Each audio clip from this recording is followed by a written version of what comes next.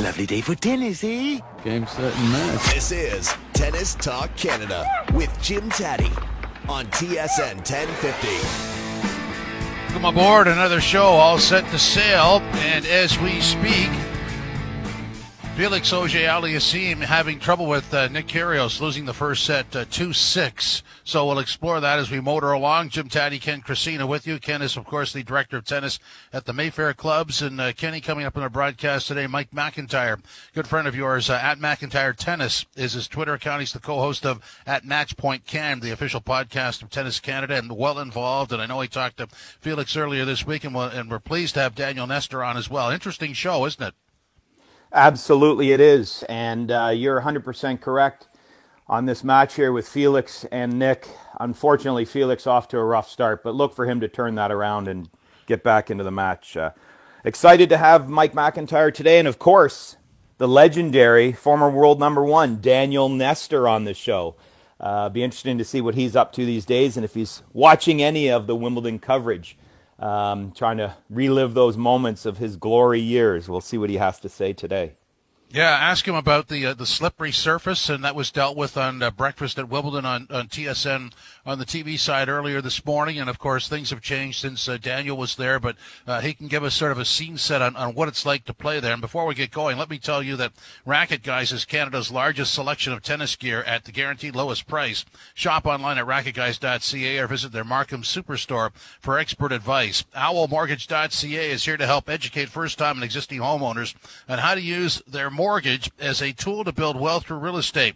While many feel the new stress test hinders borrowers, Owlmortgage.ca can teach you how it can grow your net worth. Call 416-613-5363 today. That's 416-613-LEND. So let's get into this. And obviously in the first set, there was an ebb and flow. Kyrgios got on his train and started to pull away, and then Felix battled back, and then there was a medical timeout, and Kyrgios came back and just blew through the first set. There was a lot of stuff that happened in that first set. Absolutely, and in typical Kyrgios fashion, he's playing to the crowd. He kind of gets the crowd worked up. He gets the crowd on his side. He showed up for the match without the proper shoes, so there's a delay for him to have his correct tennis shoes delivered. And, you know, he's a character. He's a challenge to play against for any player, but for Felix, who plays so structured and is so focused, it's going to be difficult for him to kind of put up with all of the antics of a Nick Kyrgios. Now, I love watching Nick Kyrgios play, but I would not want to play against Nick Kyrgios. You know, he's serving underhand to throw the rhythm of Felix off. He's really inside his head, and it's going to make for a big challenge for the young Auger-Aliassime. But I think that he can pull this match off. It's going to be a challenge for him mentally, but I think he can battle through and take this match. Yeah, I guess at some point you run out of distractions, and in the first, certainly in the first set, I thought that Felix as soon as Felix got through that, then all of a sudden we had the medical timeout where Kyrgios is making, I guess, gestures to the crowd to tell them on camera that he's okay, and then some fast work by Kyrgios after that. But I mean, sooner or later, this has to settle down. I was interested, there was a panel on the TSN TV coverage going through, how you handled Nick Kyrgios, and there seemed to be a lot of concern because he's probably not going to endure like some of the greats in the game have and continue to, and that's a concern for some people. For me, he is who he is, and if he doesn't want to play forever, then that's his choice. Absolutely, and Kyrgios actually said either in a tweet or in an interview this week that for him it's not about winning Grand Slams. He plays to have fun. He plays because he enjoys the sport, and there's only so many Federers and Nadal and Djokovic's around, and he's a different kind of player. He doesn't train as much. He doesn't hit the gym as much. He's actually said, I don't even like going to the gym. And there was talk that he's not even practicing that much in between matches. He hits a few balls and then kind of calls it a day.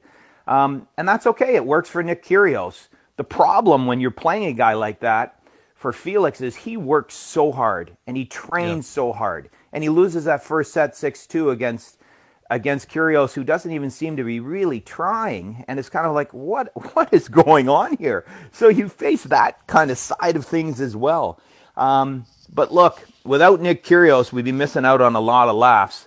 Although Felix doesn't seem to be having a lot of laughs at the moment, but we're hoping for good things here. And you're right. Kyrgios is also battling a bit of a stomach pull or some stomach muscles that are giving him some trouble. But I often wonder with a guy like that, is it even real, or is it just another tactic to kind of get under the skin and get into the mind of Felix Auger-Aliassime in today's match? Well, probably another growing pain for Felix, and that's part of, you have to go through everything before you can dance on top. And as far as the distractions go, from everybody that I've talked to, it's sort of like playing Ken Cressina. I'll tell you, I did try everything when I played, when I competed. I would blame the wind, I would blame the umpire, I would blame the tennis balls. It never seemed to want to be my fault, but I wasn't quite the player that these guys are by any stretch, but I certainly was good at trying the mental side of the game and getting underneath people's skin. And I'd hate to say it, but it did win me quite a few matches. And I grew up in an era where we watched John McEnroe and we watched Jimmy Connors and we watched Ilie Nastase and players like that. So unfortunately, those were the players that I kind of tailored my game after.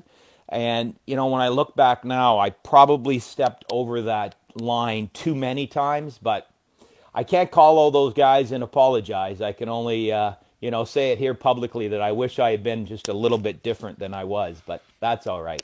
Part of growing up.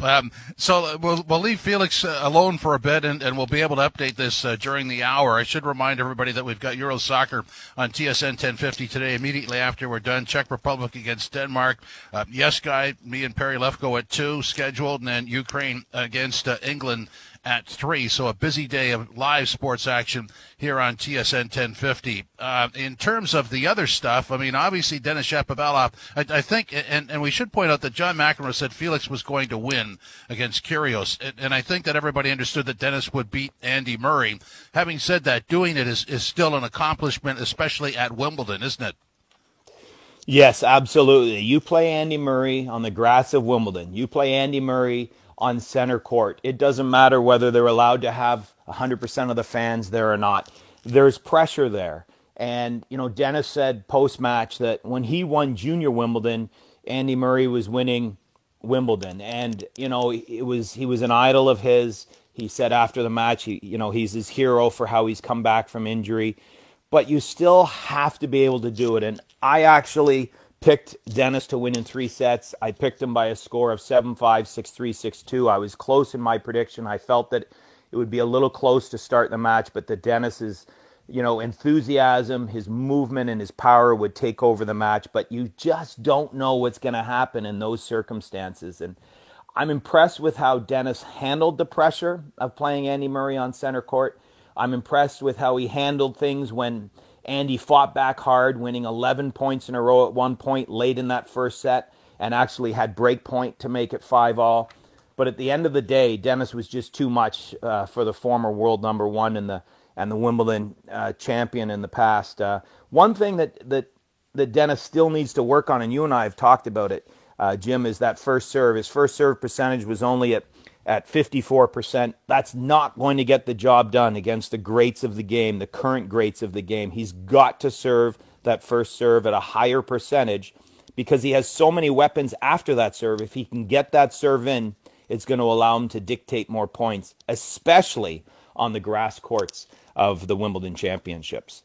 Okay, let's do a little tennis clinic before we go over some of the disappointments for Tennis Canada earlier this week. And when I was watching the Felix match against Kyrgios in the early stages before we came on the air, there were a couple of mishits, forehands. So how would he correct that?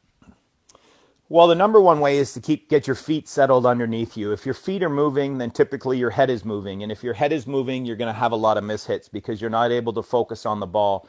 And as your head moves, typically your shoulder and your arm are going to pull away from the ball. So his balance has to be better, number one.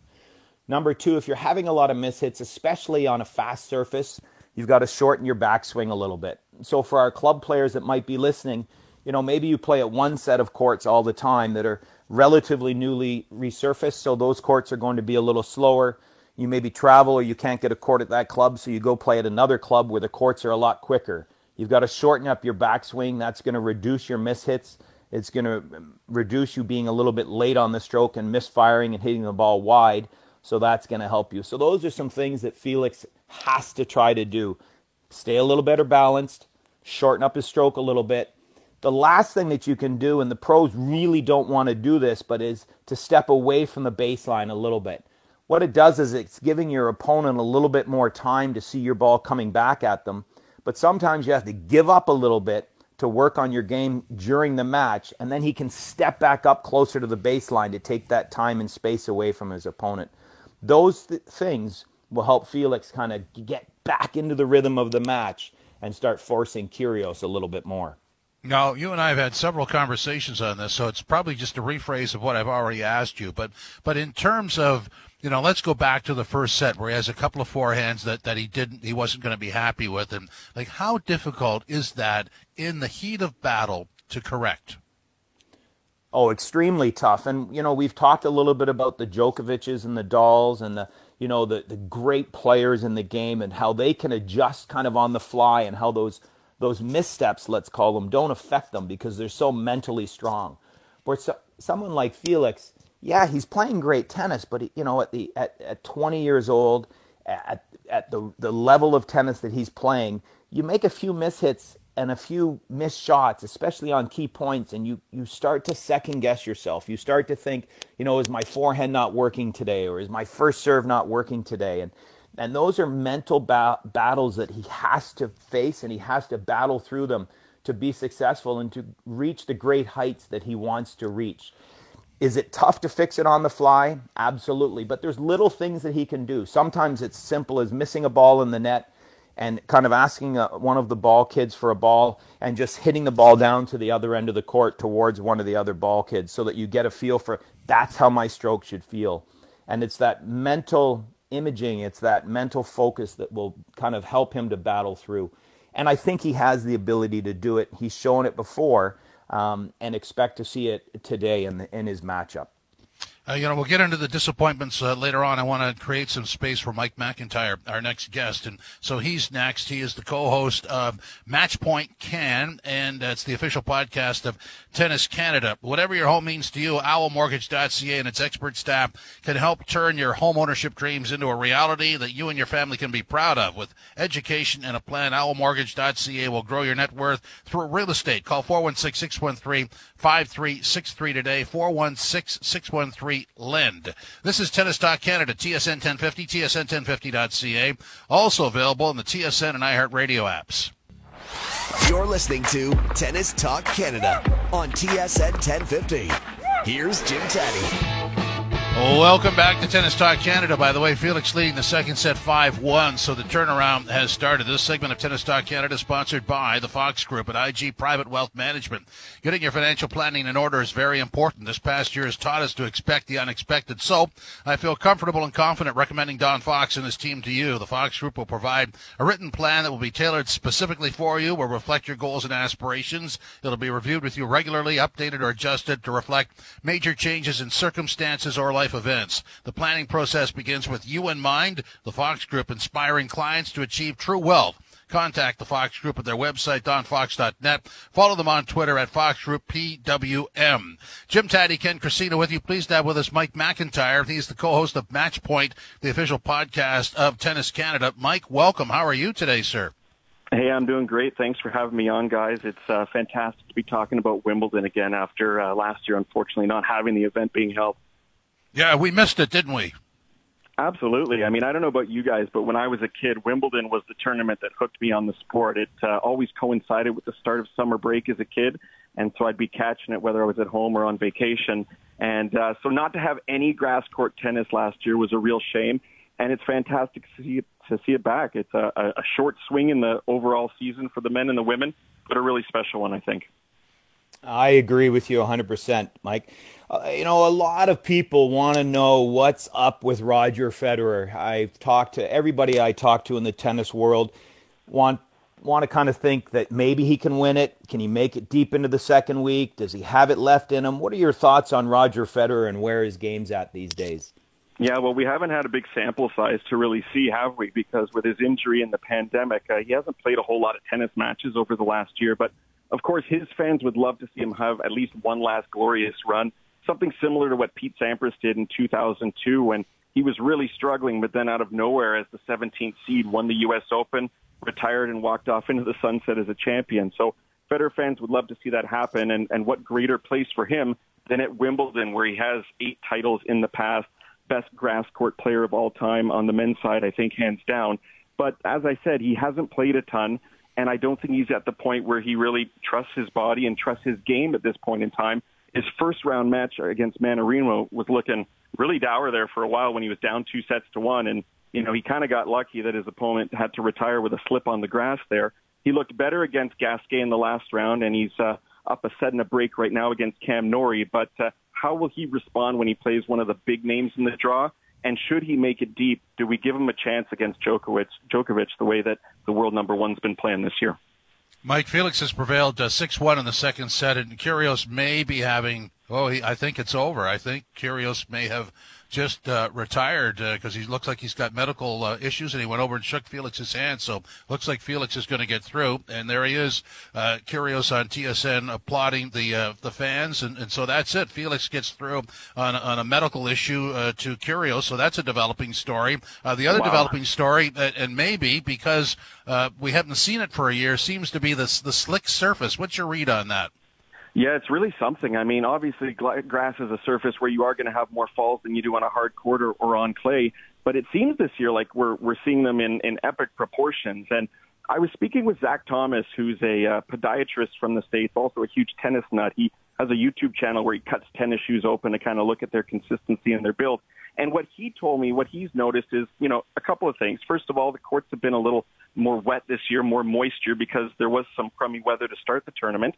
On top of that, players didn't have as much time between transitioning from clay and grass this year because the French Open was held a little bit later, so maybe not quite as much preparation getting used to the surface. And a third observation is grass court tennis is played different than it used to be, guys. Like when I was young, it was serve and volley. You were going north to south on the courts and not as much movement that's going to cause you to fall.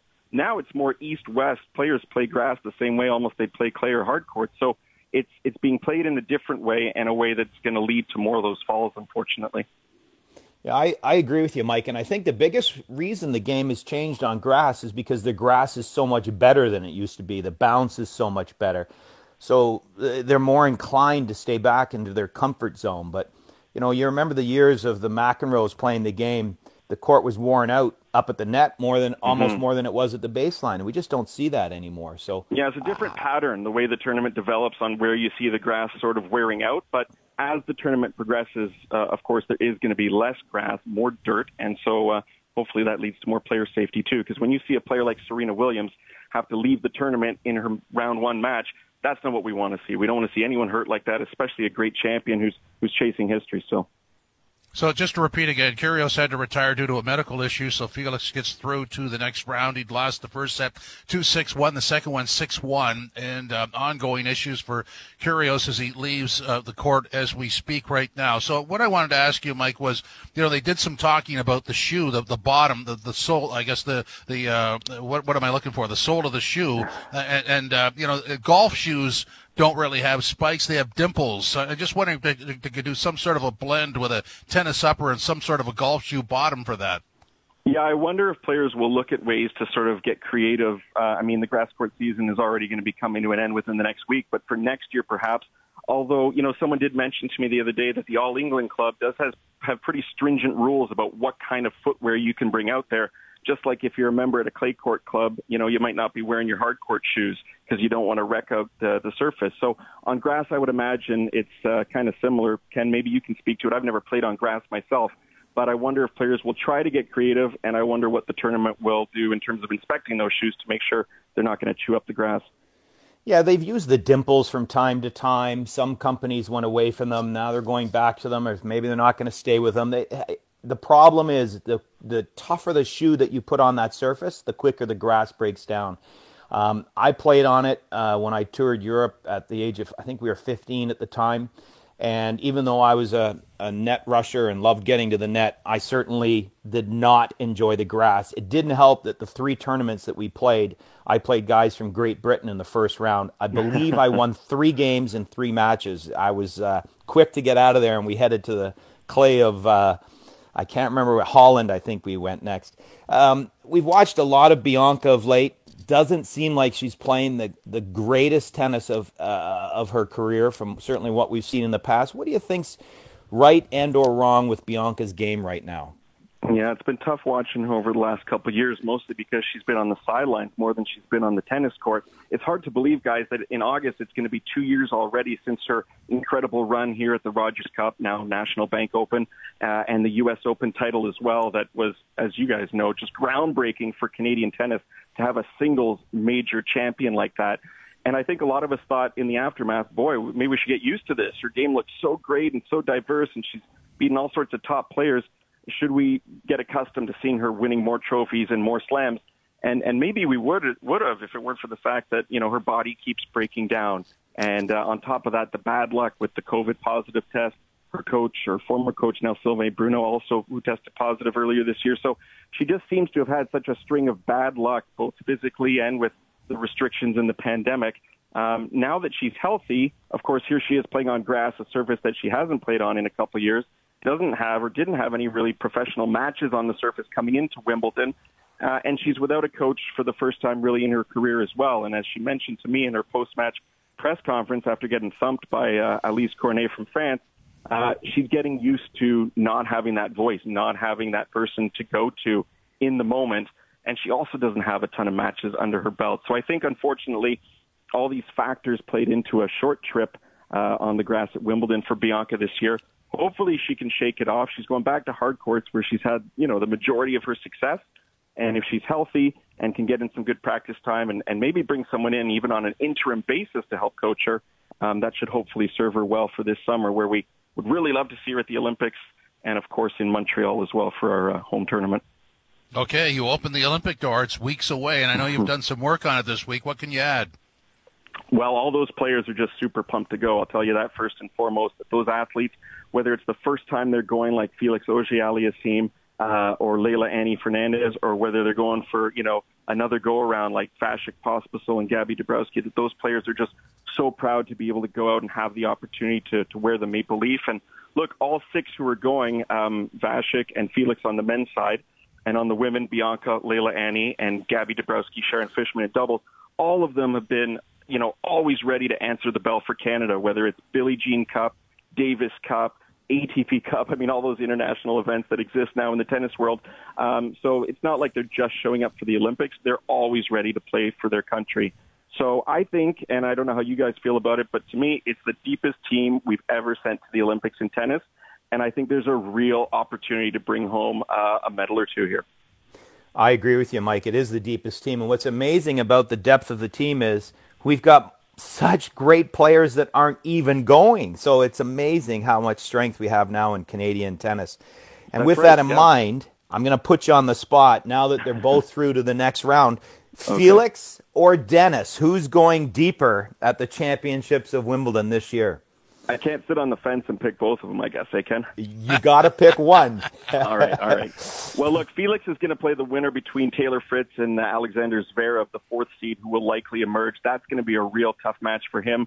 Shapo doesn't have an easy one either. He's up against maybe someone who's not as well known outside of tennis circles, but Roberto Bautista Agut, the 8th seed. He made the semis a couple years ago at Wimbledon. But I think the way they're both playing right now, Shapo really gives me confidence. He really seems to be finding his grass court game. He's got a game that's built for it. It's so much flair and so much excitement to watch on a fast surface like this too. If he can keep this up and keep his mental game, if he can keep that in check and stay positive in those moments where undoubtedly it is going to get tight, then if you're forcing me to pick between them, I'm going to go with Dennis right now, I think. Mike, pleasure to meet you on the air, and glad you were here, and thanks for supporting our show. Thank you very much.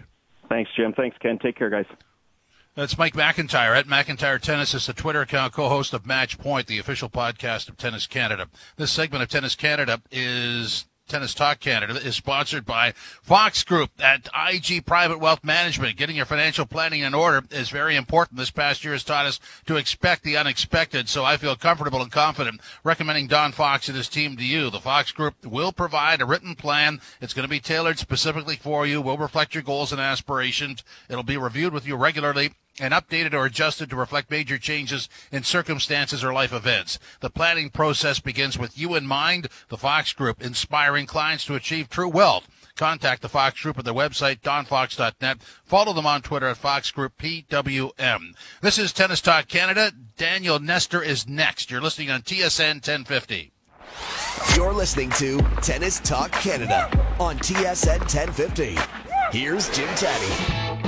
Welcome back. Jim Taddy and Ken Cressina with you. This segment is brought to you by Skoglund Homes. Considering selling your home in the GTA, do not just rely on a strong market. Call Eric Skoglund. Maximize your sale price with the Skoglund Homes comprehensive listing plan with luxurious staging, eye-catching video marketing, drone photography, and a large database of qualified buyers looking for homes just like yours. Call 647-300-7019. Speak to Eric directly or check out SkoglundHomes.com to make the right decision around your largest investment. What a thrill this is. Canadian tennis legend Daniel Nestor is here. Daniel, welcome. How are you today? Thank you. I'm good. Thanks for having me.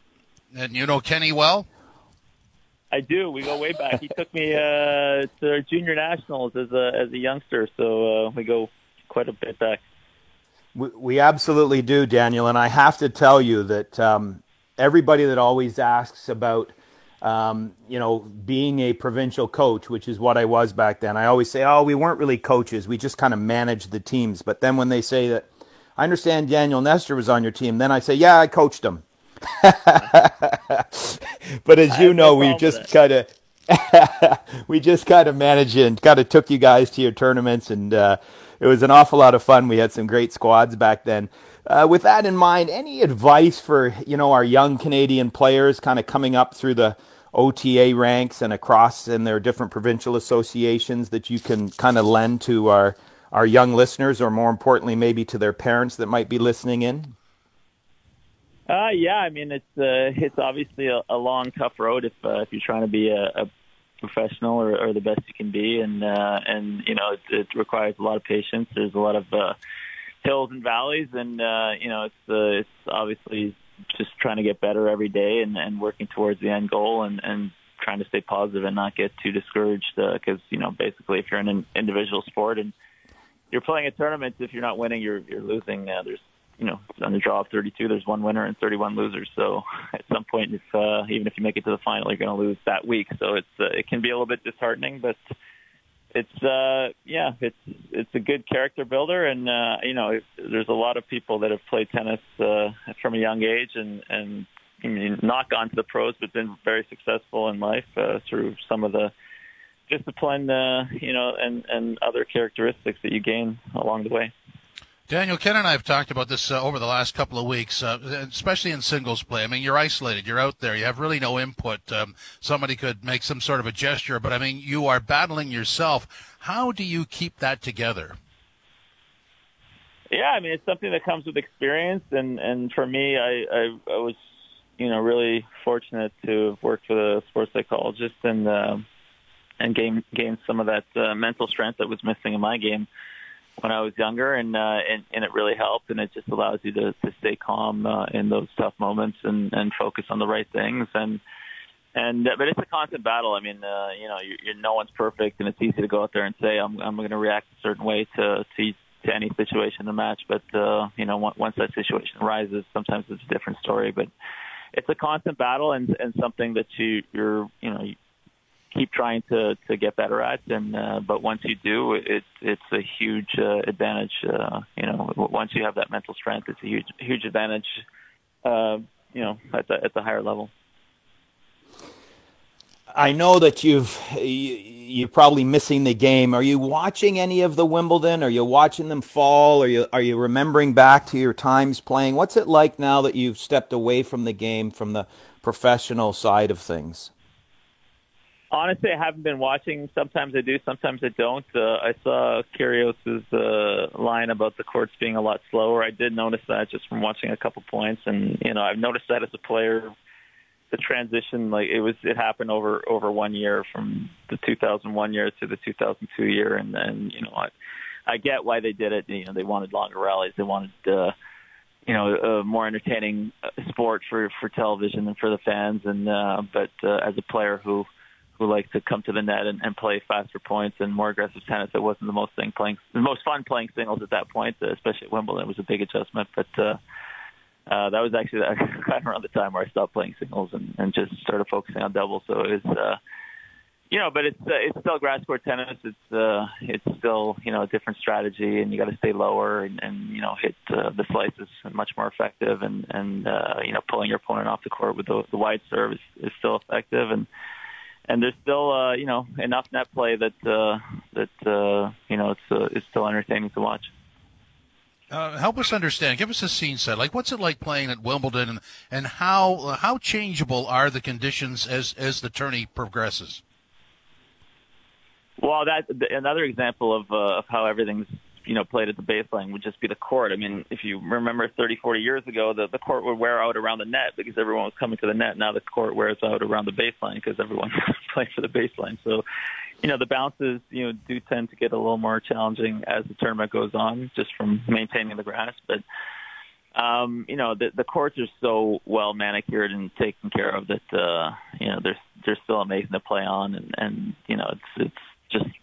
it's a perfect grass court at Wimbledon. It's a little bit slower than warm-up tournament Queens, but it's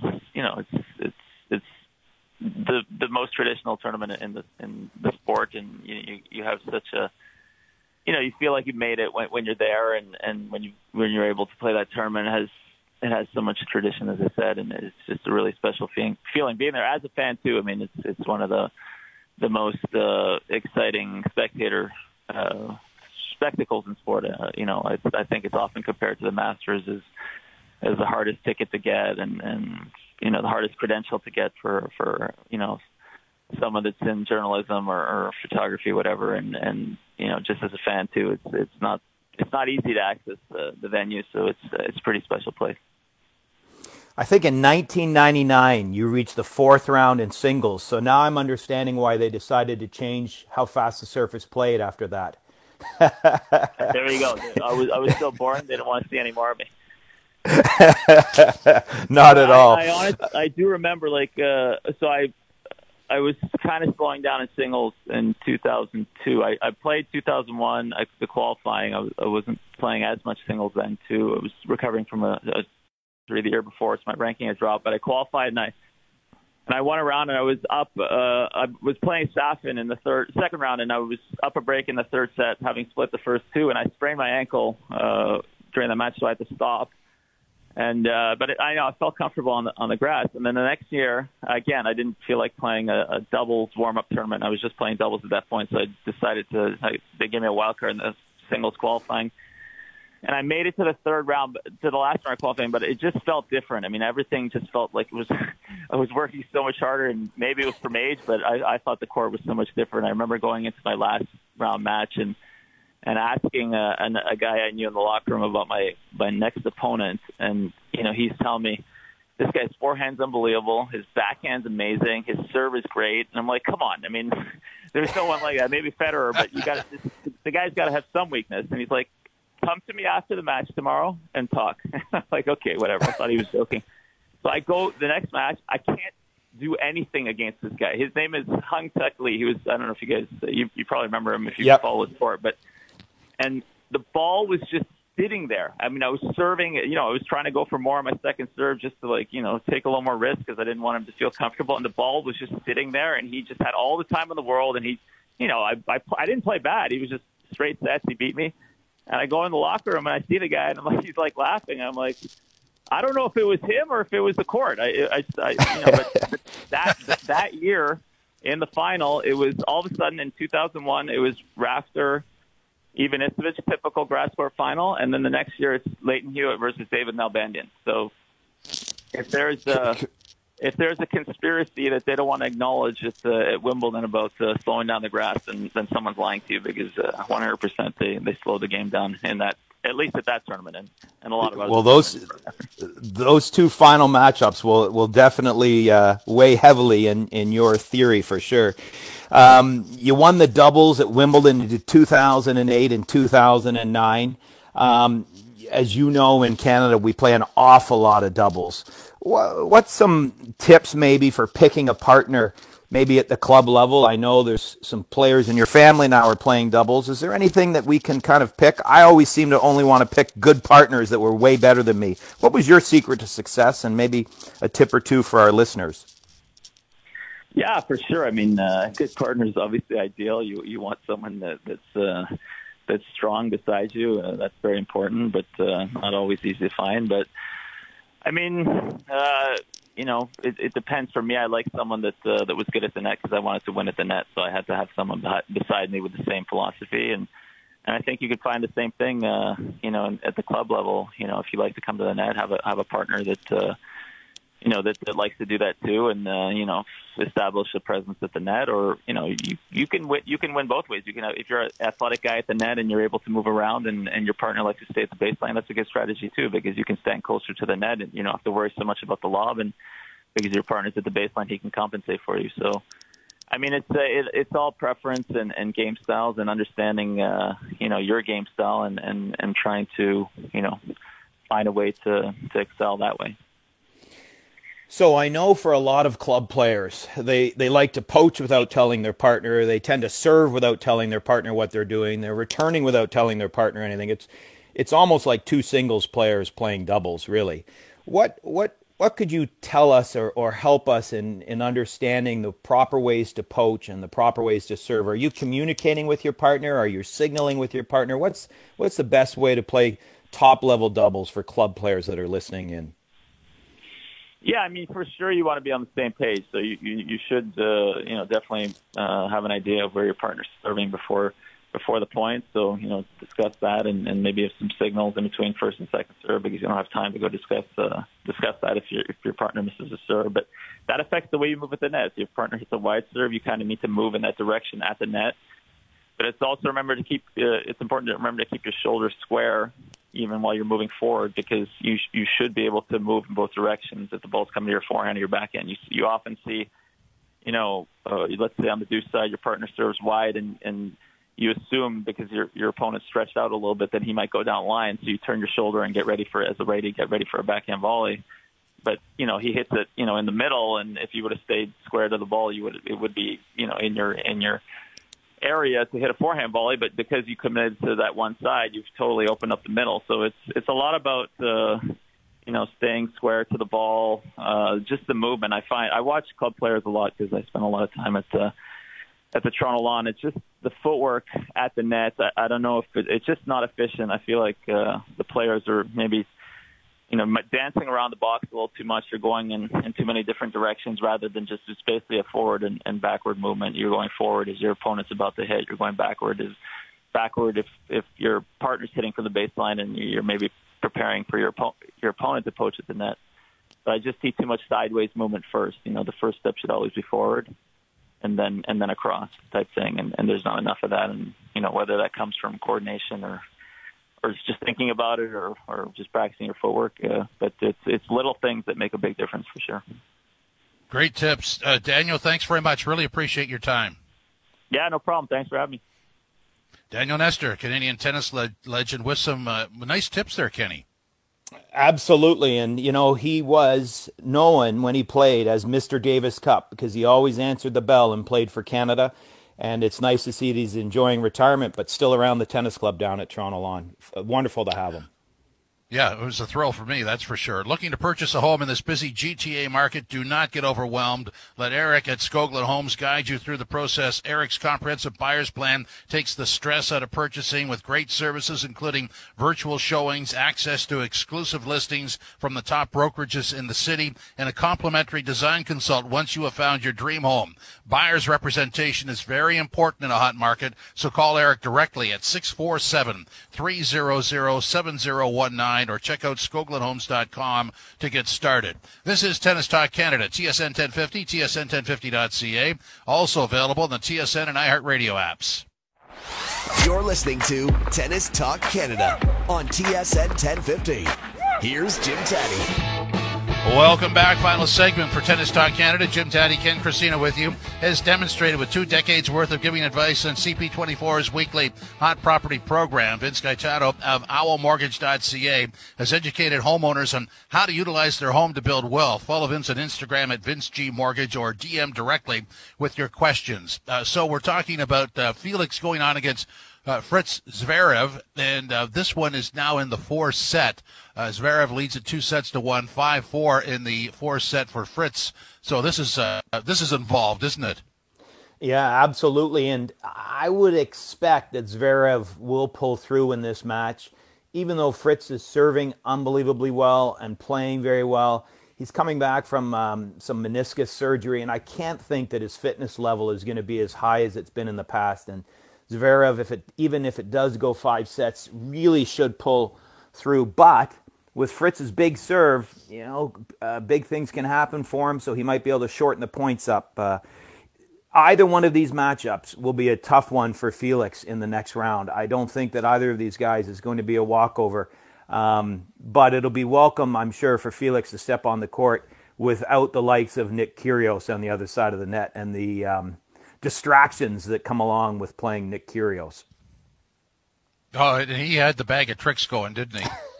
Yeah, it's tough when you're playing somebody like that. And I think, Kyrgios can do wonders with little practice and with little work on the fitness. But in a Grand Slam, you've got to be able to be prepared to do that every other day. And eventually your body's going to start to wear down. And unfortunately for him, it did.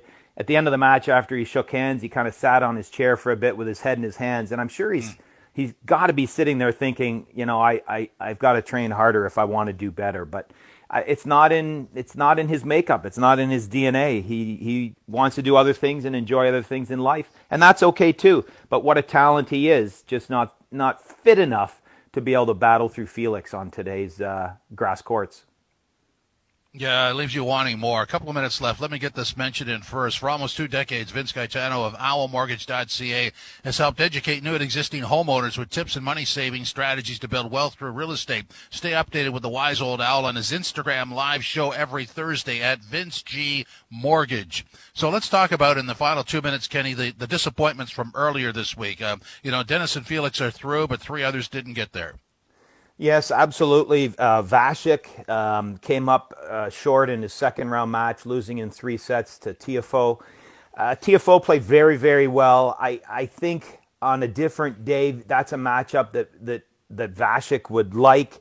I really feel like he can stay toe-to-toe. They're both ranked in around the same area. The problem was that on that day, Vasek didn't serve well. His serve really let him down, and that became a bit of a problem.